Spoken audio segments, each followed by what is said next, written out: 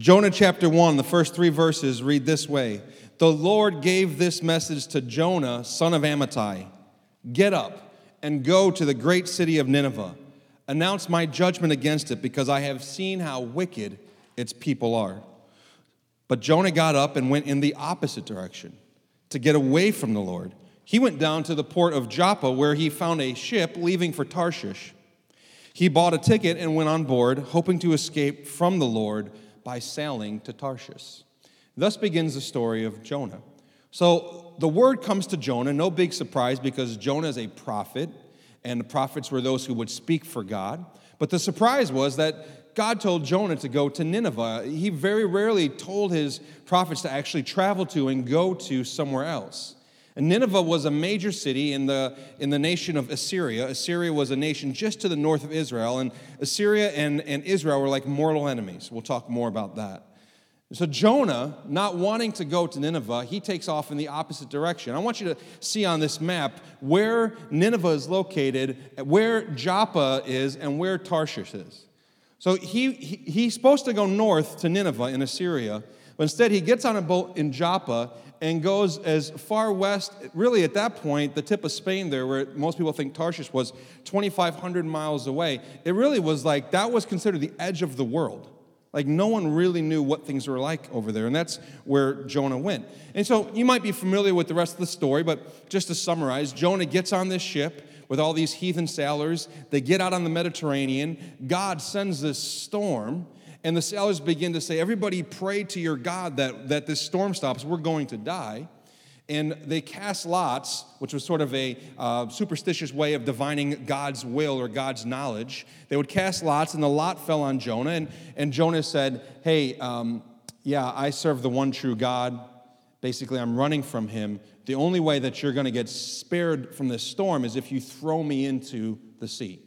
These sailors don't want to do that, so they try harder to row against the storm, but finally they realize they can't. They cast Jonah into the sea. As soon as Jonah hits the waters, the storm stops, and these heathen sailors make sacrifices to the Lord.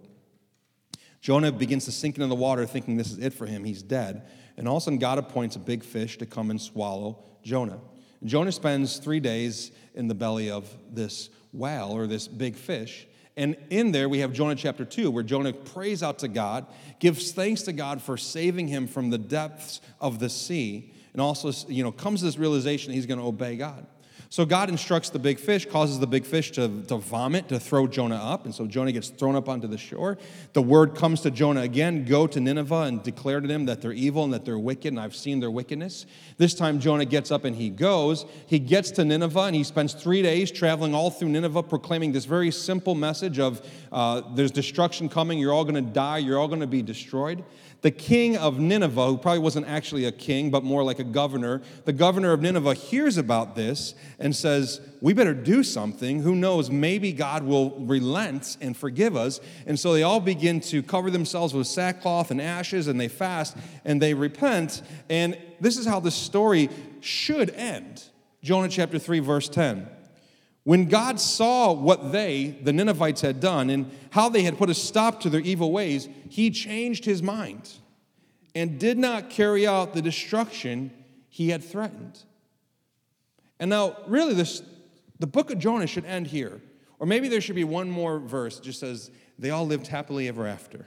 I mean, this is a big win for Jonah. This is something you want to put in your newsletter if you're a traveling evangelist. Like, I went into this city and everybody placed their faith in Jesus. This is a pretty big deal.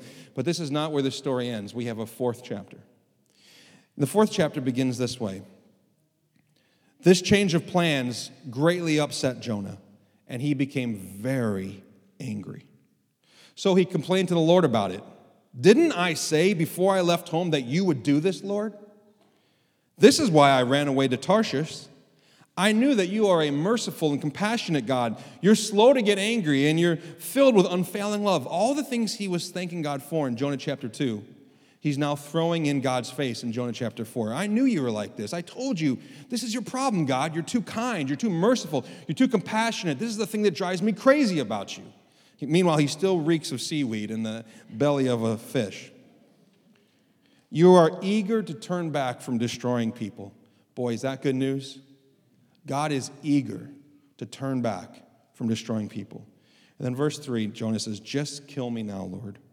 I'd rather be dead than alive if what I predicted will not happen.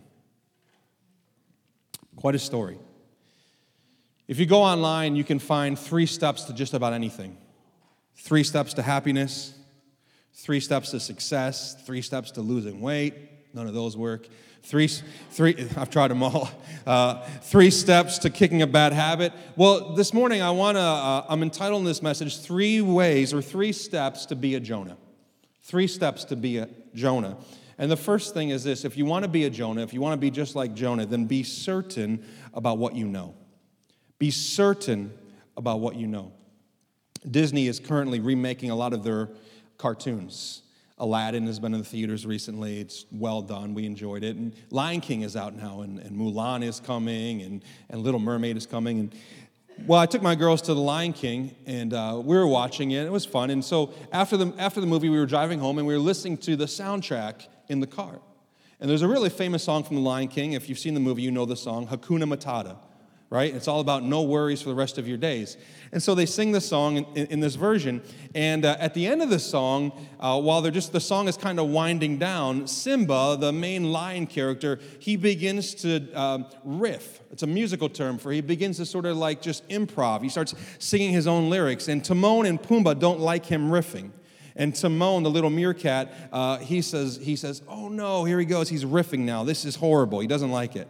And my girls have listened to the song a couple times, and from the back seat I hear Caroline go, "Oh, it's so funny." Like they think it's so funny that Timon says that. She says, "It's so funny that he says," let me make sure I get this right, that he says that he's ripping. That's what she thinks he says. He's ripping. And Lilia, who's sitting in the front seat with me now, finally old enough to sit up front, very confidently corrects her. No. He's not saying ripping, Caroline. He's saying griffing. Very confident. So then it was my opportunity to say, no, you're both wrong. He's saying riffing, which then I had to tell him what that word even means. We tend to be very certain about what we know about things, very convinced in our own opinion, in our own perspective. Jonah didn't want to go to Nineveh. Why? Well, there's a couple reasons. I think he probably was somewhat afraid. The Assyrians had quite a reputation for being violent and evil and wicked. But also we know from Jonah chapter 4 that he didn't want to go to Nineveh because he was afraid that God was actually going to relent and not bring destruction upon Israel's enemies. But I think there's another reason why. I mean, he so didn't want to go to Nineveh that he went to the edge of the known world across a dangerous sea on a boat filled with heathen sailors in the other direction, 2,500 miles. Why? I think one of the reasons is this. He'd already made up his mind about the Assyrians. He already had made up his mind about the Ninevites. He didn't need a second look. He didn't need to go visit them. He had heard about them. He knew about them. He didn't need a closer look. He didn't need a different perspective. He knew everything he needed to know about them. In other words, he was certain about what he knew. And he wanted to know those things from a distance. So if you want to be a Jonah, be certain about what you know about other people. Be certain about what you know about people who aren't like you or people who you don't get along with. And keep your distance from them. Distance protects us, doesn't it? As long as we're distant from people who are different than us, or people that we don't get along with, or people whose lifestyles offends us or bothers us, as long as we're distant from them, we don't have to have conversations with them. We don't have to listen to them. We don't have to learn their story. We don't have to think about them. We don't have to feel things about them. We do things like this. We see people in public walking through the mall or walking out in public, and we make snap judgments about them based on the way that they're dressed, based on who they're hanging out with, based maybe on something that you overhear them saying. One bad interaction with someone and you write that person off for the rest of their lives or people who are like them. You might disagree with their lifestyle or their life choices or whatever, so you write them off. You don't know their stories. And listen, the internet and social media has really made this more easy for us to be distant but informed, isn't it? It keeps us thinking that we are informed, but also keeps us distant, and it removes any need to be engaged relationally to get information, because all you got to do is read an opinion article or just know something about somebody or watch a video online. In fact, we can tailor our internet engagement to reinforce the things that we're certain about. And we only read articles that reinforce and affirm the things we already believe, and we ignore or we dismiss and we attack anything else. So here's the problem with being certain about the things that you know about other people is it keeps you distant from them. And if I'm distant from you, I might be able to make a statement about you, but I can't have a conversation with you. right? And as a church and as a church leader, I think it's important that we're a church not known for the statements that we make, but for the conversations that we're willing to have. Not the statements that we're willing to shout at people from a distance saying, you're wrong, you're bad, you shouldn't do that. But let's actually have a conversation with people. And Jonah didn't want to have a conversation with the Ninevites. He had no interest in being near any of them. Well, what does compassion do? Because this morning we're really talking about compassion. Compassion leans in. Compassion looks closer. Compassion listens to understand. Compassion doesn't just listen to correct the other person or to rebuke them or fix them. And compassion is risky, isn't it? If you're going to have compassion, you're going to risk certain things. You're going to risk getting to know people. You're going to risk realizing that your assumptions were wrong. You're going to risk having your biases exposed. Compassion risks feeling pain. It really does. And we'd rather look away sometimes than look closer. We're certain about what we know, and we'd rather not take a second look. Earlier this week, I read a terrible, tragic article online about, maybe you saw this, about a dad who was at a beach, and a wave knocked him over. And in this freak accident, he broke his neck when he hit the sand, and he actually died. And he died. And so when I saw that in the headline, I was like, this is terrible. And to be honest, I didn't want to keep reading, because the more you read, the more the story starts to hit you. But I kept reading. I realized he was there with his family, and they were on vacation. His kids were there. His family's trying to save his life. And then I read he's got 6 children. And I'm like, oh, my goodness. 3 of them are adopted. And then I read the last thing, and for me, this is personal because of Madeline. Then one of their adopted children has cerebral palsy. So now I'm like a mess. I'm all in. And to be honest, I was telling Aaron about it later. I was like, I sort of selfishly wish I'd stopped reading sooner. But compassion causes you to keep looking and looking and looking and leaning in. We have to be careful that we don't just jump to conclusions about people based on things that we are very sure of, even based on legitimate past experiences or based on things that we believe to be true. I mean, look at Jesus. In fact, I was studying this week, and one of the commentators I read said the number one emotion that's attributed to Jesus when you study the Gospels is compassion. Compassion is attributed to Jesus more than any other emotion. And so I think what that means is anytime we do anything in the name of Christ and it's not compassionate, we're not aligned with his heart. Jesus looked closer. He looked again. Aren't you glad that Jesus saw beyond his first impression of you? Anyone glad? That Jesus kept looking at you, that he had compassion on you, that he didn't quit on you, that he didn't grow weary of you, that he didn't give up on you. Jesus looked at these unruly fishermen and he saw world changers. Jesus looked at a cowardly religious leader named Nicodemus who would only come to him under the cover of night, and he saw someone who would be his follower eventually, would step up actually when Jesus died to provide the spices for his burial. Jesus saw a Samaritan woman at the well who had many broken relationships and many divorces and past husbands, and he saw someone that he was going to use to bring other Samaritans to experience the living water that's found in him. Jesus saw a woman who was caught in adultery and thrown at his feet and saw someone who could live free of sin. Jesus looked up a tree and saw a greedy tax collector named Zacchaeus and saw someone who could be generous and give his wealth away for the kingdom of God. Jesus looked at a man who was a demoniac, who didn't even know his own name anymore, who didn't even have the sense enough to wear clothes, and he looked at this demoniac and he saw a man who would be a mighty evangelist and who would win his village to Jesus. Jesus looked at Peter, the denier, and saw someone who would be a preacher and an early church leader. Jesus looked at Thomas, the doubter, and saw somebody who would bring the gospel to India and be a martyr for his faith. This is what compassion does. It looks beyond the obvious, and it sees something else. What about you? Where were you when Jesus saw you, quote unquote? Of course, he's always seen you, but where were you? And what does he see in you this morning? He's willing to come close. We know this because he was the Word who became flesh. He takes a closer look. He looks again. He's not the God of a second chance. He's the God of another chance. This is the God that we serve. He's compassionate. Now, here's the question for us this morning. If this is true, and it is, how do we extend that compassion in the world around us? How do we live lives? What if the church was known primarily for being compassionate? I don't agree with everything that they teach. I don't believe everything they believe, but they're the most compassionate people in Clay. It's the most compassionate neighbor I have, the most compassionate coworker I know. How do we extend that kindness to other people? Let's reflect upon this question for a second. What type of person do you see in public or on TV or on the internet? What type of person do you see and assume that you know everything you already need to know about them? You won't give them the time of day. You won't have a conversation with them. You won't seek to learn their story. You won't seek to understand them. Is there that type of person in your life? And God's asking us to be less certain about the things that we know about other people and be willing to look again. If you want to be a Jonah, be certain about what you know. Secondly, if you want to be a Jonah, be complacent about what you see. Be complacent about what you see. Jonah isn't actively doing anything to harm the Assyrians. He's not hating them. He's not hurting them. He's not even prophesying against them, which as a prophet maybe he could have done. And here's the thing to understand the context of what's happening here with Jonah. Jonah prophesied in the 8th century, right about in the middle of the 8th century. In the 9th century, so the century before, because we're in the BCs, in the 9th century, Assyria was tremendously powerful, evil, and violent towards Israel. In my studies, I've read some paragraphs that described what the Assyrian army would do to people. I can't even read it in mixed company. It's so brutal. It's so unthinkable what they would do. They were terribly violent, wicked, evil people in the 9th century. And this is what the Israelites knew about Assyria. So they had a lot of reasons to not want to see Assyria experience God's favor. But by the 8th century, history tells us things have changed a little bit. Assyria, and we don't exactly know why, it could be some of God's judgment, but Assyria has lost some of their power. They're still a nation, but they're really struggling. They're struggling politically, they're struggling with their army, with their military, they're struggling financially, and they're struggling so much that they basically leave Israel alone for a little while because they don't have the resources and the margin to deal with them.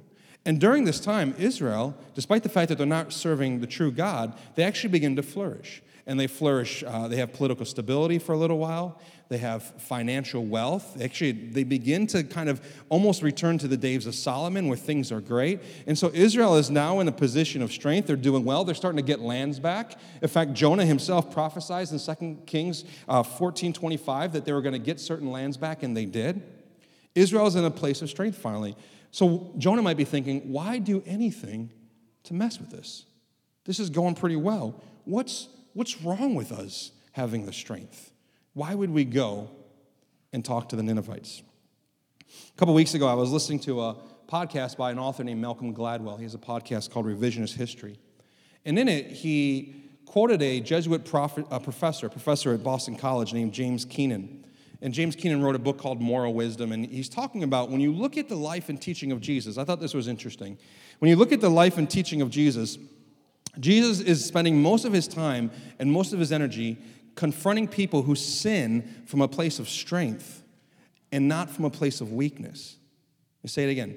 Jesus spends most of his time, his teaching, his energy confronting the people who are sinning from a place of strength and not from a place of weakness. Think of the woman caught in adultery. She was sinning from a place of weakness, but who does he confront primarily, and at least first? The men who are sinning from a place of strength and power. And what James Keenan suggests is that we know our weaknesses, and we're not proud of them.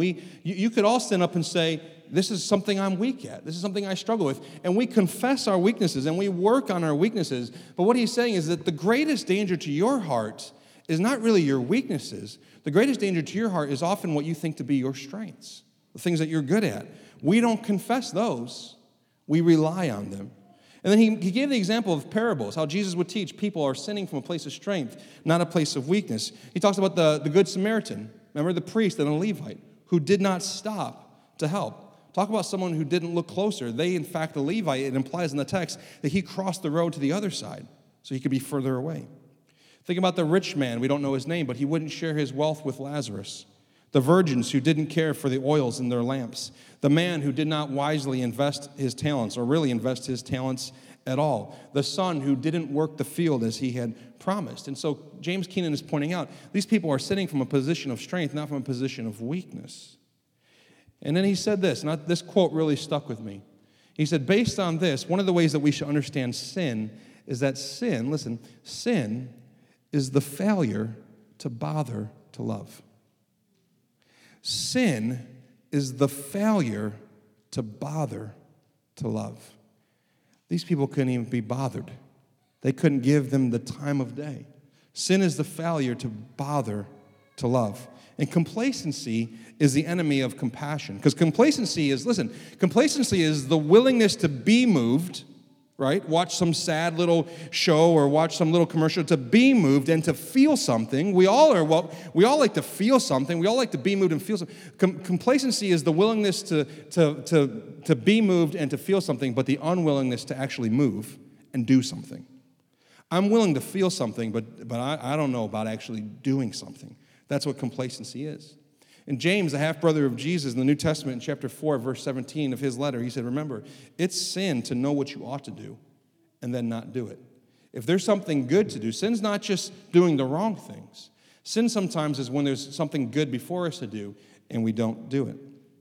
There's a famous quote from John F. Kennedy in his 1961 speech where he says, the only thing necessary for the triumph of evil is for good men, and I'll say good women, to do nothing. Complacency. Be complacent about what you see. See, compassion doesn't accept the status quo. Compassion doesn't bury its head in the sand. Compassion isn't satisfied with just me being comfortable. Well, my life is comfortable. I'm good. I'm comfortable. It's, everything's fine. Compassion doesn't say this, well, at least I'm not the problem. Sometimes when we're trying to get our kids to pick up a mess in the house, they're very good at distinguishing which mess they made and which mess they didn't make, right?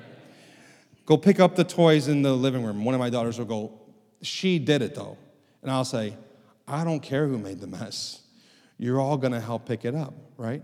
And sometimes when we look around the world and we see little messes here and there, we say, it's not my fault. I'm not responsible for that. Yeah, maybe there are other people responsible for that, but I didn't do it. My generation's not responsible for that sin, so I don't have to do anything about it. I'm not in that part of the world, so it's not my problem. It's very comfortable, it's very complacent to say that and to think that way.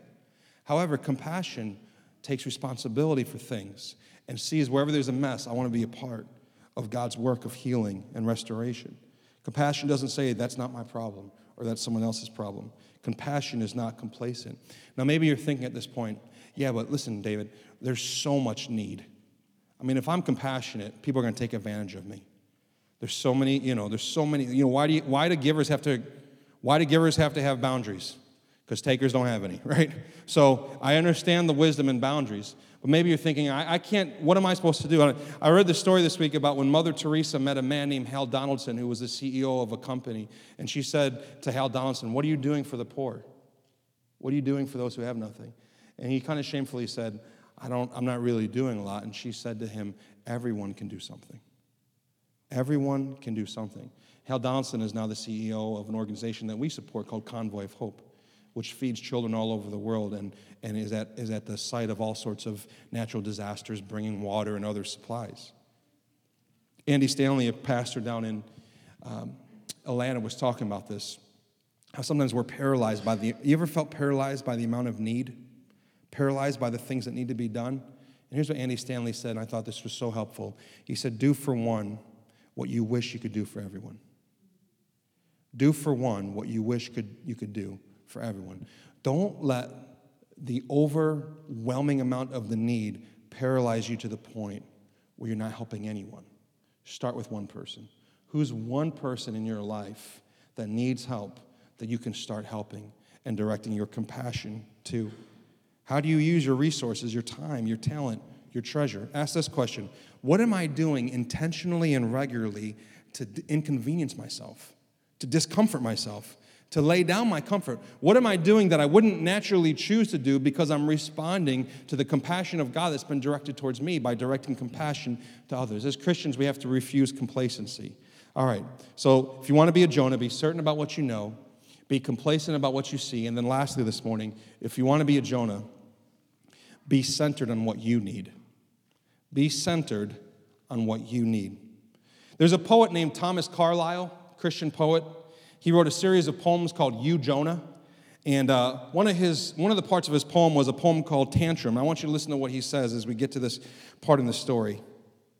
The generosity of God displeased Jonah exceedingly, and he slashed with angry prayer at the graciousness of the Almighty.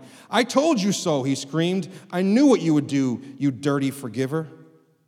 You bless your enemies, and you show kindness to those who despitefully use you. I would rather die than live in a world with a God like you. And don't try to forgive me either. Jonah chapter 4, verse 5. says that Jonah went out to the east side of the city, and he made a shelter to sit under, and he waited to see what would happen to the city. Jonah wanted a front row view to the destruction of Nineveh, and he wanted to see it happen. And while he was out there, the sun began to beat over him and make him hot. And God caused a plant to grow up quickly overnight and to give Jonah shade. And Jonah was so happy about this plant. I mean, he loved this plant. Some of you can't grow anything. You would love if anything would grow. And Jonah was like so happy about this plant. And then God sent a worm. And this worm, just as quickly as the plant popped up, this worm destroyed the plant. And Jonah is so angry. He's under the scorching wind and the heat. The sun gets hot. Jonah again says, I would just rather die. God says to him, is it right for you to be so angry, Jonah? And look at this in verse 10. This is how the story ends. Then the Lord said, you. Now in the Hebrew, that word you there is emphasized twice. So it's like God is saying, then the Lord said, you. He's putting his finger right in his chest. You feel sorry about the plant, though you did nothing to put it there.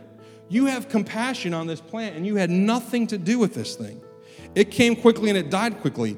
But Nineveh has more than 120,000 people who are living in spiritual darkness, who don't know their right hand from their left hand, not to mention all of the animals. Shouldn't I, and here again, God uses the Hebrew emphasis of I twice. Shouldn't I feel sorry for such a great city?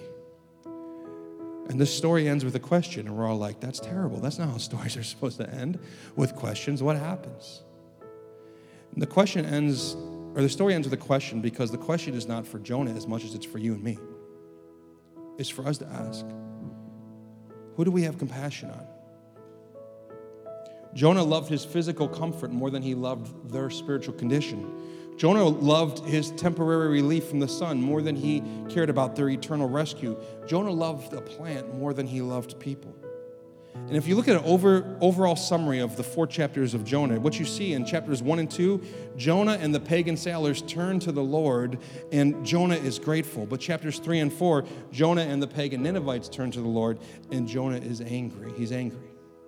God had compassion on Jonah. God had compassion on the heathen sailors. God had compassion on the Ninevites. You know who Jonah had compassion on? Himself. Jonah has compassion on Jonah. Jonah's thinking about Jonah. He's centered on himself. And let's be real this morning. Let's be honest. We all struggle with this. A little self-absorbed, a little self-centered, a little hard to think about others because we're always thinking about ourselves. God wants to set us free from that. Another part of Thomas Carlyle's poem reads this way. Jonah stalked to his shaded seat and waited for God to come around to his way of thinking. And God is still waiting for a host of Jonahs in their comfortable houses to come around to his way of loving. God's still waiting for a host of Jonahs sitting in their comfortable houses in the suburbs of Syracuse for many of us, waiting for us to come along to his way of loving. What is his way of loving? It's costly. It's expensive. It's inconvenient. It costs us something. Compassion isn't centered on what I need. Compassion considers others first. We serve a compassionate God.